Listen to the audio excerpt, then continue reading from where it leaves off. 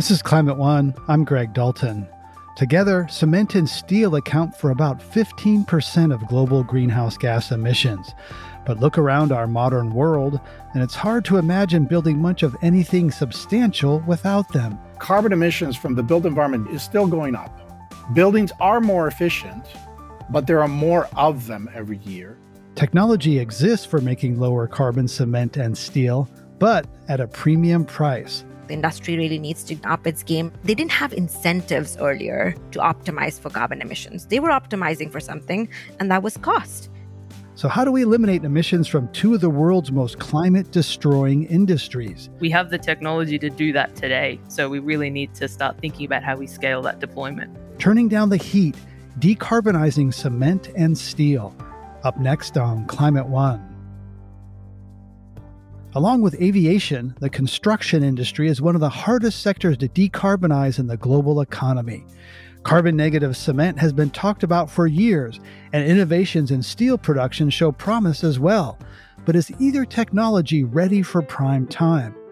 And what about replacing these materials with engineered wood, which could also store carbon for decades? John Fernandez is professor of architecture at MIT and director of MIT's Environmental Solutions Initiative. I asked him what makes construction materials such a challenging problem. Cement, steel, aviation, shipping, those are some of the most intractable areas for reducing carbon emissions, partly because these are industrial processes that actually don't have a good alternative today to produce at scale and economically the materials that are used for the primary materials used for construction. This is the wicked problem, these materials in construction. When you're talking about carbon emissions in the construction industry, you have to talk about steel and concrete to begin with. So, for example, every ton of steel produces about 1.85 tons of carbon dioxide. Now, that's coming in steel primarily from the high temperatures needed to process steel. It comes to some extent from extraction activities as well, but the high temperatures in processing are where that's coming from. Concrete, it's slightly different. So for every ton of concrete, you're emitting about a half to maybe 0.6 tons of CO2 for every ton of concrete. And it's coming from two different places. The two places are the actual chemical process of producing cement itself and making that clinker, that's the word for the actual binding material in cement, actually is a CO2 producing chemical process. So actually directly from the chemical process, you're producing CO2. But then also, just like steel, you're doing that in a very high temperature environment. You've got 2,600 degrees Fahrenheit. And of course, to produce those high temperatures, you're burning energy, and there's a lot of emissions coming from, primarily the combustion of fossil fuels to do that. Right. And a lot of consumer-facing brands are doing things to address their supply chain, the inputs, where they get their water, where they get their wood, Forest Stewardship Council, those sorts of things. But here with buildings, isn't consumer-branded buildings. Where's the pull, either the market pull or the policy push to get cleaner steel and cleaner concrete? Yeah, well, so there is certainly both. There's the market pull. So it's very clear that the market is valuing green buildings. And this is not new. In the United States, I was involved in the beginnings of the United States Green Building Council. And in the early days, it was just a few people going to their conferences. And the market was the obstacle because you actually couldn't produce a net zero energy building. Amazingly, the market really turned around and is very well positioned to supply the devices, the materials, the assemblies needed for high performance buildings and even net zero energy buildings. So there's definitely a market pull, and the market pull goes all the way back to the finance and the tenants. And we see in buildings, in fact, here in Boston, there's a building that's a passive house rated building. It's a commercial office building. It's actually going to be the largest commercial office building, passive house in the world. And a passive house refers to the idea that a system of high performance windows, natural ventilation, super insulated exterior walls, and good thermal mass. That means enough mass in the building to retain heat. These things come together as a system and substantially reduce the energy consumption of a building to about 65 to 85%. One of the very nicest things about the Passive House story is that the source of heat is the sun, but it's also people and devices like computers. By coming to work, you're actually lending your body heat to heat the space, which gets circulated throughout the space and helps to actually create a comfortable interior temperatures. I know because I've been involved in that building that one of the major tenants signed a lease specifically because it's Passive House, because they want their employers to feel good about coming to work. And these days, getting people to go to the office is a major challenge. So there's definitely a market pull, but the push has to be there too.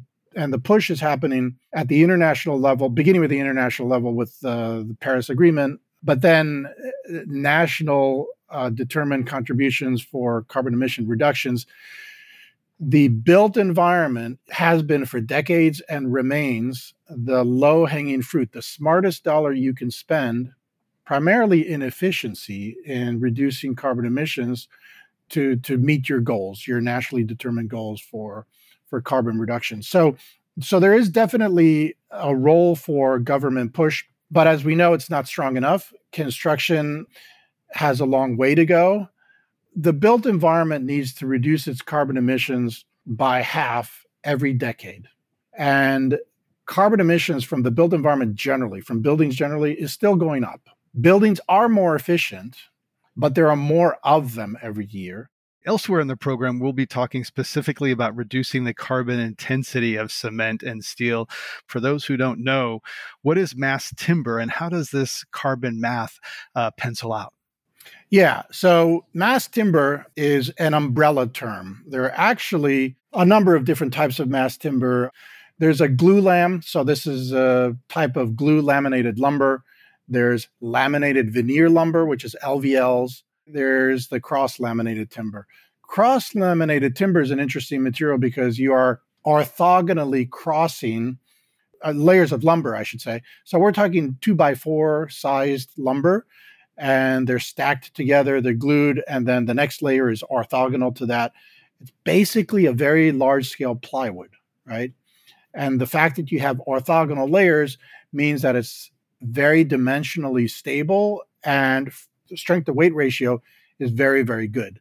But all of these types of wood fall under an engineered wood label. So mass timber buildings are primarily engineered wood buildings. But there is one other type, which is timber buildings. So we know, just a kind of post and beam timber building where the members are made not out of engineered wood, but out of single trees, right? So you think about, the ski lodge that's made out of post and beam members of wood. That's different from engineered woods. You're saying it's almost said it's as strong as steel. Is it better than steel in terms of carbon? Well, in terms of steel, so the dry weight of wood, of any piece of wood, about half of the dry weight of wood is carbon. So you've got two major elements in reducing carbon emissions when you're using wood of any kind, and mass timber, certainly. One is that you're sequestering that carbon in half the dry weight. The second is that you're replacing steel or concrete. So the amount of carbon that you're sequestering is just half of the equation. The other half of the equation is that you're displacing the cement or the steel that you would be using otherwise. So I hear that wood is embodied carbon. You said about half of the weight of dry wood is carbon. That's versus steel, which creates a lot of carbon emissions because of the high temperatures in making it. Yet, so that sounds like okay, wood better than steel. But with deforestation being such a driver of climate change, why would we want to increase the demand for forest products and drive deforestation? Yeah, I mean, so that's an excellent point. The fact is that's the other side of the consideration that's really, really important. the sourcing of the wood.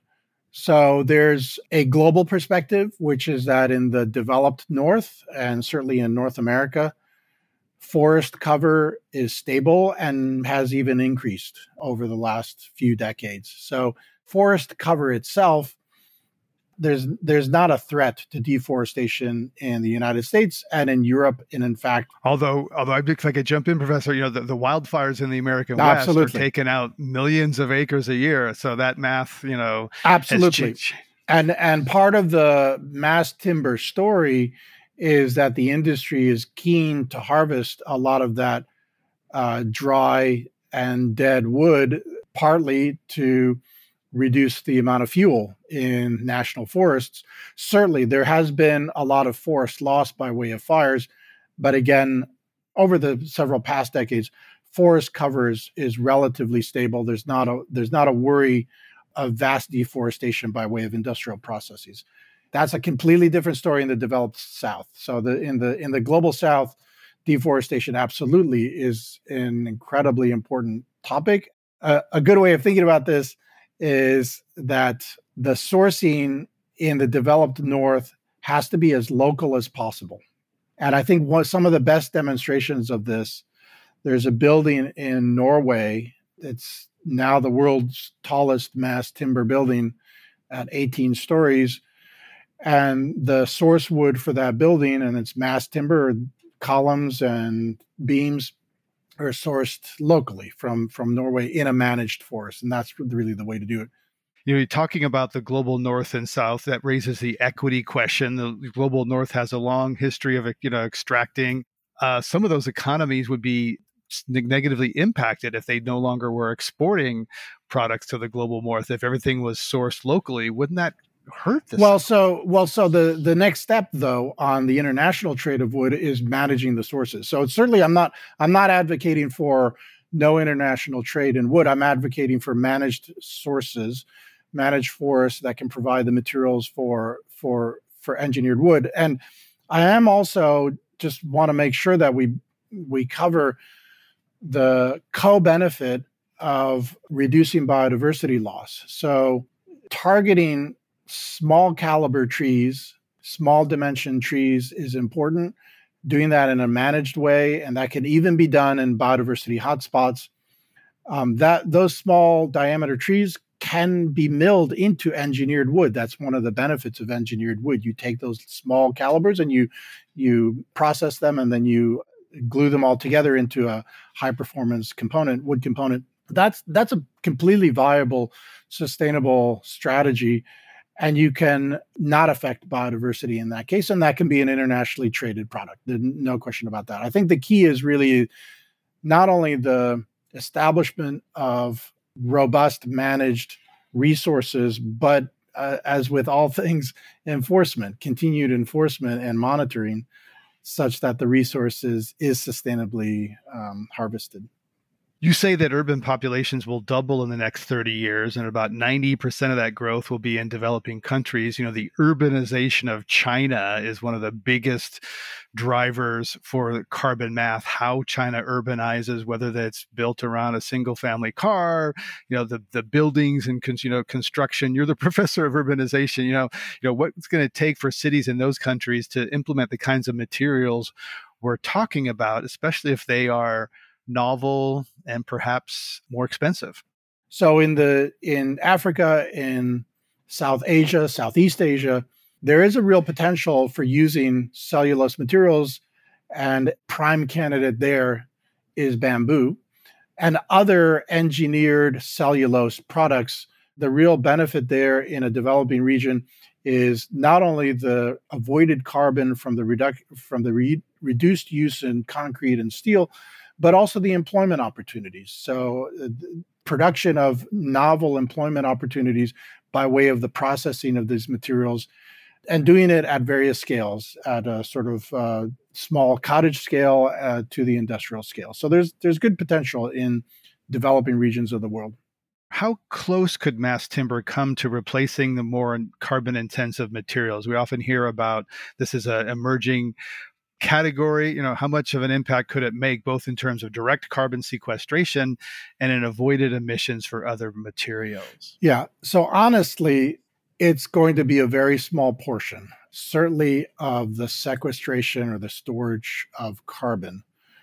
It's important to note that what we need today are solutions that are this decade. So we need carbon solutions this decade, next decade, but really we really need to be moved very quickly.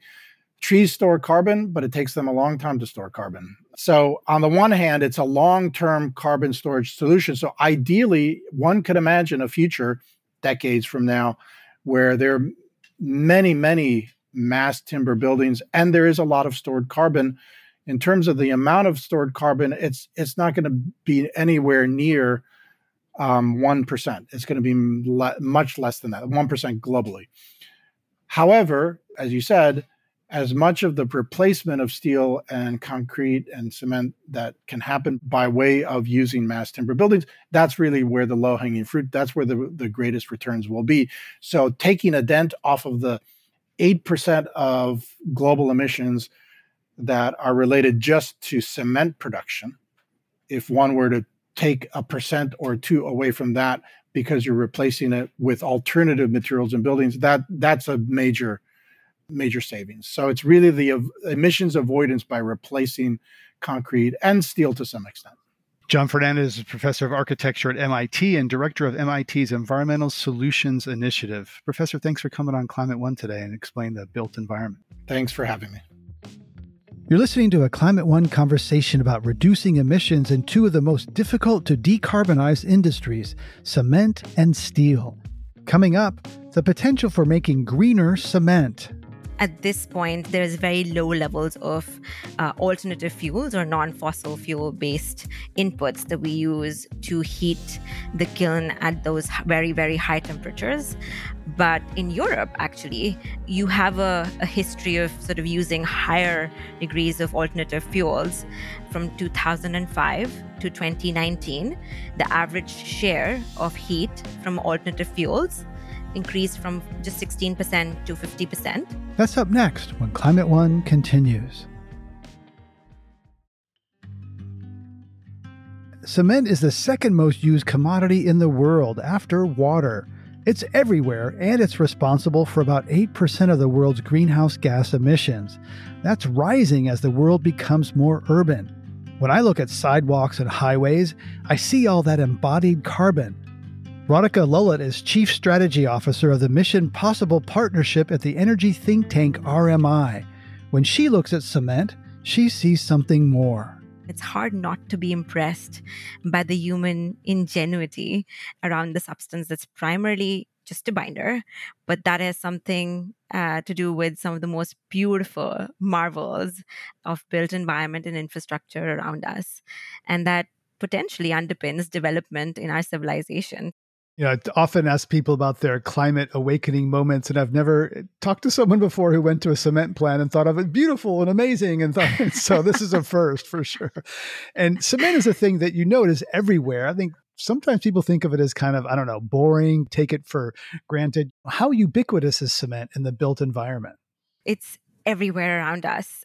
And, it's the history that I'm most fascinated about, right? Like, this is not something that was just developed right now. You're looking at cement that was developed 12,000 years ago in some shape or form. We had a cement that helped build the Greece and the Roman empires. And, subsequently, in England, someone came up with Portland cement, which is the most important cement that you use right now. But it is all pervasive. And like I said, one of the most consumed materials in the world after water. So, you see it in the built environment. You see it in our construction of ports, all infrastructure around you, roads. So everywhere you see, you will find cement and cementitious materials. I had no idea it has such a long history. If cement were a country, where would it rank on greenhouse gas emissions? Yeah, well, it would be the third largest emitter of greenhouse gases, only behind China and the United States.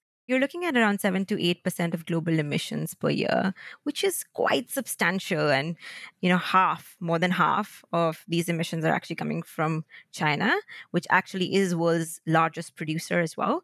And then the distant second is India, which makes up for like 9% of global emissions with regards to cement and concrete. But yeah, it's too big to ignore.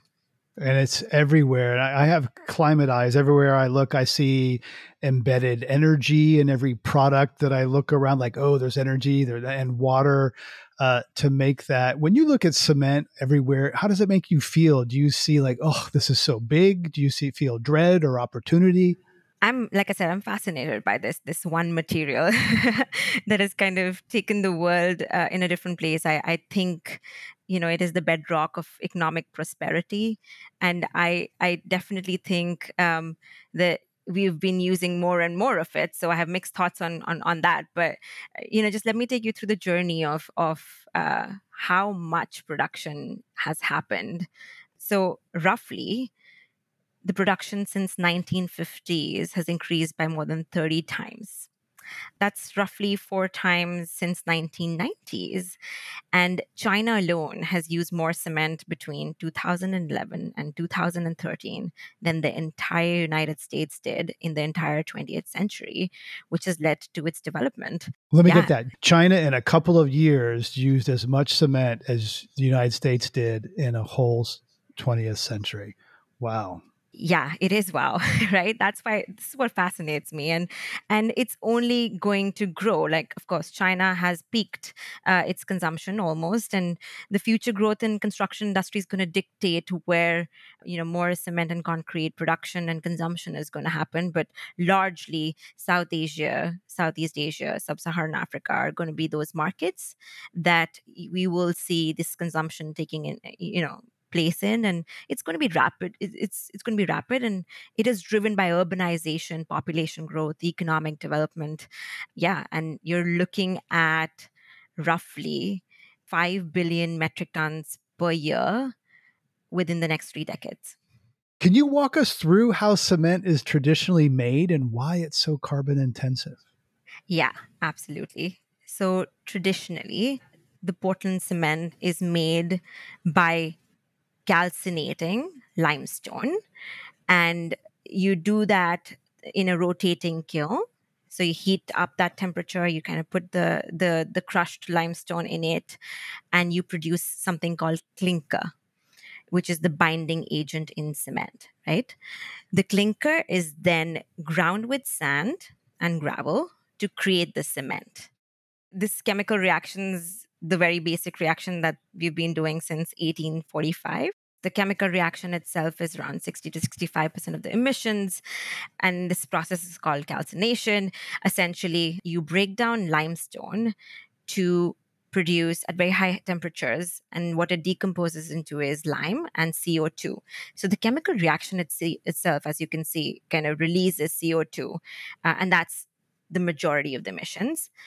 The 35 to 40% of the emissions then come from really burning coal or fossil fuels or natural gas to really achieve these high temperatures in this kiln. So 2 big levers to reduce emissions: high heat and the chemical process itself. Let's start with the heat and the energy input requirements. What can be done there? Is it basically fuel substitution, moving away from coal to something else? That's exactly right. I think at this point, there's very low levels of alternative fuels or non-fossil fuel-based inputs that we use to heat the kiln at those very, very high temperatures. And that is the case in most economies, but primarily, the big ones, US, India, China, you have very high, amounts of pet coke, coal, natural gas that is being used to sort of heat the kiln at very high temperatures. But in Europe, actually, you have a history of sort of using higher degrees of alternative fuels. So an example of that is roughly in Europe from 2005 to 2019, the average share of heat from alternative fuels increased from just 16% to 50%. One particular country kind of jumps up, which is Poland, where the alternative fuels increased from 14% in 2005 to 70% in 2019, which really means then several plants in Europe and specifically Poland have achieved really 90% of heat substitution from alternative fuels. And that is thanks to very good regulatory environment, social acceptance, and a lot of investment support. That's a big deal because Poland is a coal country. The second big lever, changing the chemical process used to produce cement, the chemical reaction that produces most of the CO2 from this industry. So what's the state of technological innovation there for greener cement? Yeah, there's several levers to sort of curb carbon emissions within this 60% of the chemical reaction itself. One is, of course, to use less, which is material efficiency essentially. And what that is essentially I like to break it down into 3 R's. One is you reduce the amount of clinker in cement by substituting it with alternatives. So what that is in our common language here, we call it supplementary cementitious materials. And what that really is fly ash, slag, and other materials that help substitute the amount of clinker in cement itself. The second R of this is really readjusting the way clinker is made, and that is by reducing the amount of limestone in feedstocks or modifying the calcination process itself. So there is some innovation that is happening on that. The third piece is really reformulating the cement chemistries by developing new binders or novel materials and low carbon processes. So there is definitely movement happening in the innovation space across all the 3 R's, which is specific around use less or material efficiency. And then the last and the most important lever, which actually, some say could contribute as much as like 40% to the decarbonization story of this sector, is really carbon capture, utilization, and sequestration / storage technologies. So lots of opportunities there to do that. Of course, we've been hearing about clean or green cement for some time, but a lot of these promises don't really scale. We hear about something that's like, ooh, cool, this could have a huge thing, and then they fade. So, what's the prospect for scaling cleaner cement? I personally think there's a lot of potential, but there are also several barriers. I think the first barrier is really around the price premium. This is called a hard to abate sector because it's extremely hard to abate, and any changes in technology really do mean that this is going to be expensive. So, just as an example, if we were to say today, let's use CCS, CCUS on a cement plant to reduce emissions. Carbon capture and sequestration. Yeah. So yes, okay. Exactly. That itself will add $100 per ton to the cost of cement. So how do you pass on that cost to something that's highly commoditized?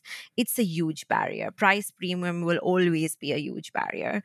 The second barrier I think that several startups and innovators need to think through is really regulatory policy and testing standards. Several of the regulatory standards right now on cement and concrete tend to be quite prescriptive, and we really need to move from prescriptive to more performance-based standards as a way to redefine this industry. And so that is definitely something that is a potential barrier. I'd say that there is also a demand side barrier where there isn't enough demand for something new, something different. There's different users and consumers and across the cement and concrete use, and you have engineering companies, construction companies. All of them may or may not be willing to purchase a low carbon product. So the demand signal needs to be stronger, which it isn't at the moment. And then I think lastly, I would say that there is a barrier around policies and incentives for decarbonization itself. If we did hypothetically have a carbon price, then of course you would price these externalities or these costs into the production, and therefore it would be a level playing field. But that's not the case, and that's not the reality we're dealing with. So, lack of these policies that address carbon will lead to higher costs, higher first costs, and therefore there will be some concerns across the board for how do you overcome these costs and barriers. And yeah, I mean, another one that comes to mind would be around, perception. There's a lot of perception issues around, is this new cement or new concrete, alternative cement or alternative concrete, really have the strength as the traditional ordinary Portland cement? And that is something that will always be challenged. And so how do we overcome that perception barrier as well, with data, with more information out there? It's really important. I went through something like that personally recently, where I was doing some construction work at my home in California. So it has to have really strong footings, and said to the architect and manager, like, I want some low carbon cement. And they kind of looked at each other like, oh, what does that mean? Where do we get it? Is it going to be strong enough? Who's going to get in trouble if it doesn't, perform? And eventually, and they think they found some with fly ash. But thinking on broader scale, I'm thinking of some things like LEED buildings, for example, where there's kind of a consumer facing, where large corporations say, we want LEED gold or platinum buildings. Does that include cement? Because without any kind of consumer facing, you call it demand signal or pull, it seems like there's not going to be that price premium. With LEED buildings, people do pay a little more for recyclable materials, all the things that go into a greener, they're willing to pay that green premium. Is that connected to cement or not? Yeah, no, definitely. LEED standards have, they talk about embodied carbon. They talk about, and the largest embodied carbon comes from steel and concrete. So the two materials. So definitely it is part of the standards. To your question earlier, is like, how do corporates or big procurers who are looking to buy into, buy low carbon cement and concrete today, how do they work around this problem of finding the right supplier, finding the right quantities, being able to compare likes with likes? And I think this is a real problem. And there's a lot more progress that needs to be made and will be made over time as we start to optimize for carbon emissions rather than just costs itself. But there is a tool that I think I want to make a plug for, which is the EC3 tool by Building Transparency, which by the way is free to register, and anyone can register. Anyone, a homeowner or a big corporate, anyone, or a government, and that collects EPD data, which is basically the performance data of cement and concrete, and it allows you to compare one cement and concrete vis-a-vis another through the different parameters. So it allows you to sort of, at least there is a tool that allows you to compare like with like, and sort of give you an understanding of what is the embodied carbon within each of the different cement blends that you will buy, and how will that make a difference to your net goals. The Buy Clean California Act just went into effect on July 1st, and it puts limits on the global warming potential of certain materials, mainly steel and glass, used in state building projects. Cement isn't on the initial list, but could be added in the future. How much of a difference would that make? Buy Clean is a great example of public procurement policies that will incentivize the producers of these materials to really, make those investments, those big investments for decarbonization. And so, like you said, California doesn't have it, but you have Colorado, New Jersey, New York. All of them have passed legislation on cleaner concrete. And the trend is that this is going to grow beyond just these states that I named. And of course, there's Buy Clean policies at the federal level as well, that the Biden administration announced recently. So this is huge, right? Public procurement is a huge lever. And I say that because governments are the largest buyers of cement and concrete. It goes from 20% to like 50% and beyond of these products. And so when such a large buyer of your material makes a demand for lower carbon product, then you see change coming. And it's not just, procurement doesn't only have to be public, but I'm also seeing trends around, corporates coming together and saying, we'd like to buy and procure low carbon concrete. And there's a recent movement around that started by the climate group, Concrete Zero, it's called. And, this is where corporates are signing on to commitments to buy low carbon cement and concrete. And this is what we need, right? We need the demand side to come together. We need the finance to support at very and incentivize. And then we need policies that really help further this along. And this is exactly what, success looks like. I can see that happening in rich countries where there is pressure on corporations to measure their supply chains and the inputs into their buildings and factories, et cetera. When we've talked about cement being a commodity and the industry being focused on cost and most of the future demand growth in the developing world, you said Southeast Asia and Africa. So how can we expect them to pay a premium for greener materials when they're just trying to get their countries out of poverty? It's such an important question. And, there is no easy answer. There is no one silver bullet because, like I said, there are interventions that have to happen at every level where, you literally start at the design stage and you say, how do we use less materials in the first go? Then how do we use lower carbon materials when we have to use those materials? Then how do we reuse? And for developing economies, there needs to be this trifecta of finance coming together, and that could be enabled by multilaterals and other developed countries who could give concessionary finance to help spur lower embodied carbon materials, steel, cement included. And then the industry really needs to up its game. And like I said, they didn't have incentives earlier to optimize for carbon emissions. They were optimizing for something, and that was cost. They were giving you the lowest cost product. But now they need to give you lowest cost product at the lowest carbon.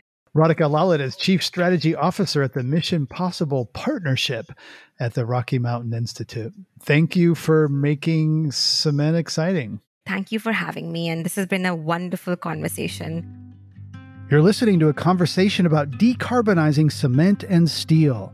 This is Climate One. Coming up, like cement, the production of steel requires intense heat, which accounts for the lion's share of its carbon footprint. But that heat does not necessarily have to come from burning fossil fuels.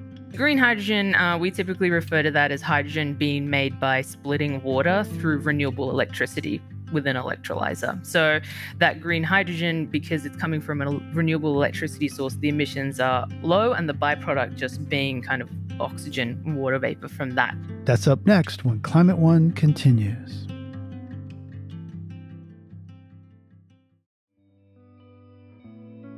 Steel is surprisingly recyclable, but we can't use recycled steel for every application.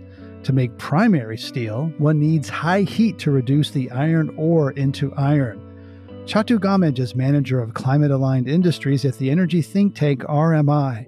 She explains that when cooked coal, or coke, is used to reduce iron ore into iron, that chemical process itself emits even more CO2. The process of turning iron ore into steel actually makes up about 7 to 8% of global emissions. And that iron making part is the carbon intensive. So to dive a little bit deeper into that, that's really due to the coke use, or coke is also referred to as, cooked coal. And that's used mainly for high heat purposes within the blast furnace, as well as a reduction agent. So the main ingredient in steel is iron. And to get that iron, we need to first reduce the actual molecule, which is iron ore, extract that oxygen off. So you're left with iron, but you also then, because the carbon binds to the oxygen, you get CO2. And so that process will need high energy sources and a reduction enabler. And those options exist, and we need to kind of accelerate that a little bit further. So what are the pathways to, perhaps, changing that manufacturing process? Yeah, so for starters, we have a different technology that actually makes about 10% of global steel at the moment, which uses natural gas as that reductant and heating service. And that technology is called direct reduced iron, or DRI for short. And just using natural gas instead of coal, emits about 50% less per ton of steel. So that technology is, tried and tested, it's out there. And then in terms of, moving towards technologies that can go beyond that 50%, or what we might call as, deep decarbonization technologies for steel, we've got several options, primarily sort of sitting in the buckets of green hydrogen, as well as CCS. Why don't you define green hydrogen and carbon capture and sequestration? What do those mean? Yeah, sure. So green hydrogen, we typically refer to that as hydrogen being made by splitting water through renewable electricity with an electrolyzer. So that green hydrogen, because it's coming from a renewable electricity source, the emissions are low, and the byproduct just being kind of oxygen and water vapor from that. So you would use that the same way that you would with natural gas in a DRI to produce green steel, essentially. And there's a few pilot plants that we can talk about that's doing great work in that region. And CCS is carbon capture and storage, very similar to carbon capture that's used in power plants at the moment or refineries, and exactly the same type of technology where you would place that carbon capture on top of, emission source point sources along the system, and you really have to then think about storing that carbon, or if you are utilizing that carbon, and that will have impacts towards what the footprint of the steel will be. And you mentioned a couple of pilot projects producing green steel. If this technology works, why isn't it being deployed more widely? Is it more expensive? It is more expensive. And so this is kind of the test in terms of when you think about technology scaling. So we have a few plants at the moment in Sweden that are, going through this, multi-million sort of ton scale that we need to see in sort of steel production. The green hydrogen is still cost prohibitive or expensive today, but we see those costs going down. RMI has reported on that, as well as external sources saying that even before 2030, we will see, green hydrogen being cost competitive with the other types of ways to make hydrogen. And therefore, that technology will naturally be picked up in the market because it provides emissions reductions, but it's also cost competitive. Right. So green hydrogen made from renewable electricity, blue hydrogen made from fossils, but the carbon emissions are captured somewhere. All of this sounds very expensive. Sweden, think of as a country with a heavy government role in the economy. Where's all the money going to come from to make these technological transitions? Yeah, so the money is, in terms of pulling this necessary demand, especially for first movers. So as we talked about, because, green hydrogen and those electrolyzers lend themselves to a learning rate similar to renewables. So we can see once we invest in these projects early, everyone will sort of reap the benefits, going forward. And so when we just focus on the money and who needs to pay for this and what support is available for these first movers, we can see necessary demand being pulled by either government support, as you talked about, just direct grant and fundraising. And then there's also pulling that demand through public procurement. So governments listing, that they need to purchase steel of a certain lower embodied carbon, for example, and private sort of demand commitments as well. I was a little surprised and pleased to learn how much steel is recycled in the United States. And is there also an export opportunity for the U.S. to be an exporter of recycled steel? Yeah, so I think the U.S. is certainly doing a great job. And it's also, when you think about the life cycle of steel a little bit. So we have so much recycled steel because we also made so much, decades ago, and therefore there's a market when that steel comes. Steel is essentially infinitely recyclable in the sense that, you can keep doing that. It has that physical property that allows it to be this way, and it's versatile, but it can't be used in everything. And so that's why, primary steel is also required. And to your question on could we be an exporter, I think certainly. But when we also look at the US, it also imports about 20 million tons of steel. So it's almost building that foundational base first of, do we want to, not be importing and be a country that, meets all of its domestic demands, and then think to expand that base and almost like reindustrialize US steel to become this exporter. So we're importing primary steel because we don't make it ourselves, and there's certain uses for which recycled steel is not appropriate. Is that what that is? Yeah, that's exactly right. And what's driving the demand for greener steel? Is it auto companies? Is it companies making dishwashers and washing machines, like, who want to have a roll up to a brand level to say, hey, this is a low carbon product, both in its manufacture and its use? What's driving the demand for greener steel? So when we think about private demand sectors that you talked about, there's groups that are trying to coalesce so you can send a much stronger demand signal. So places like the climate group Steel Zero Initiative and First Movers Coalition are trying to aggregate this demand. So certainly big sectors, offtake sectors like auto. So I think they use about 12% of the global steel that's made, because about half the material in a car is steel. And so they're pushed by not only regulators, but to your point, like very climate conscious consumers. And then it's almost a brand when you can sell that as a green steel product. And what we found is, through sort of supply chain modeling, is the premium that would be paid right at the end customer. So you and me buying a car, it's actually, would be about $400 kind of, per vehicle. So the pass-through costs would not be that much. And so we're seeing, the high-end automakers, so, Mercedes, Volvo, BMW already doing, sort of first mover contracts with the likes of Hybrid and H2 Green Steel and some of those green steel makers that we talked about, committing to, putting trucks, for example, with fossil-free steel on the market by, as soon as 2025, 2026. And that's, around the corner. So it's pretty promising. You mentioned that the countries or regions best positioned to capitalize on a demand for zero carbon or low carbon steel are those with both plentiful iron ore and renewable resources such as wind and solar to power the production of green hydrogen. So which countries are best positioned, and where does that leave the US and China? Yeah. So I think in terms of that combination, it's usually countries that might have a very small domestic production at the moment. So we see that as, an opportunity if they feel like taking that up. So certainly places like Australia, which is, the world's biggest exporter of iron ore at the moment, and, certainly a sun-kissed country in that sense, could forward integrate. Other places that I mentioned are, in Brazil, places in South America, South Africa, and some regions in North America. Canada, for example, is also looking at this, and that could, certainly be a pathway for importing into the US, given that we have quite a cordial relationship in terms of steel product going back and forth through the border. Where does that leave the US and China is, I'll tackle the US first. So we talked about the US being quite different in the way that its steel is, assets are built up. We have a lot more EAFs, so ability to recycle. So EAFs being those electric arc furnaces.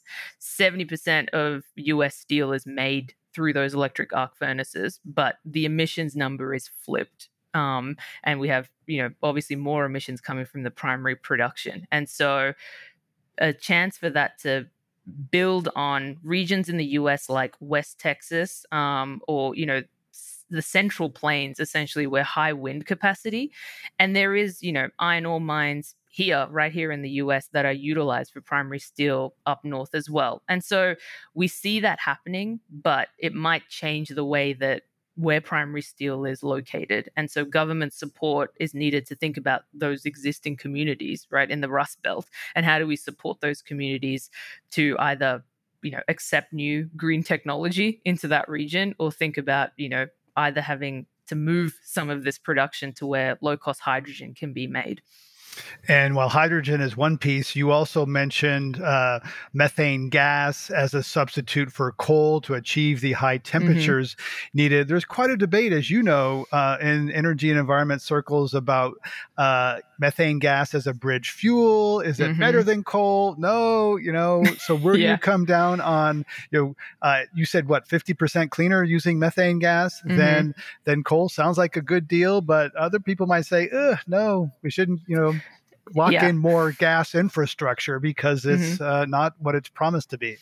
Yeah, for sure. And also given the point that we see, green hydrogen becoming more competitive or as cost competitive with blue hydrogen, within this decade, it sort of doesn't make sense from that aspect as well. But, certainly places like Texas and Pennsylvania in the US, as well as, other regions of the world that are so natural gas, heavy and have all the infrastructure and everything's built out, it seems to, as you say, it would make sense and it's a nice story. But when we think about the life cycle emissions, methane being a highly potent, global warming potential of over 84 times that of CO2, it's very crucial that the natural gas that is, supplied to make either blue hydrogen or, this other form of steel in DRI is the lowest it can be. And that could be through, getting certified natural gas, for example. And so those mechanisms exist that a buyer can be sure that every bit of the supply chain is as low emissions as possible. On the other side of the house is making sure that the actual capture on the CCS also achieves, a consistent high capture rate. And so most of the existing projects of CCS in power, for example, are achieving high capture. But in terms of other industry, it's, really kind of falling to around 60 to 70%. And there's only one CCS commercial project for steel at the moment, and that is actually in place in Abu Dhabi. That capture is being used for enhanced oil recovery. And so when you think about, again, that whole life cycle, it might not, make the most sense from the environment's perspective on if true emissions were saved. Chatu Gamaj is manager of Climate Aligned Industries at the Rocky Mountain Institute. Chatu, thanks for coming on Climate One today. Thanks. Happy to be here. On this Climate One, we've been talking about decarbonizing cement and steel. Climate One's empowering conversations connect all aspects of the climate emergency. To hear more, subscribe to our podcast on Apple or wherever you get your pods. Talking about climate can be difficult, sometimes depressing, and it's critical to address the transitions we need to make in all parts of society. Please help us get people talking more about climate by giving us a rating or review. You can do that right now on your device. You can also help by sending a link to this episode to a friend. By sharing, you can help people have their own deeper, informed climate conversations. Brad Marshland is our senior producer. Our producers and audio editors are Ariana Brocious and Austin Colon. Megan Basilia is our production manager. Our team also includes consulting producer Sarah Catherine Coxon. Our theme music was composed by George Young and arranged by Matt Wilcox. Gloria Duffy is CEO of the Commonwealth Club of California, the nonprofit and nonpartisan forum where our program originates. I'm Greg Dalton.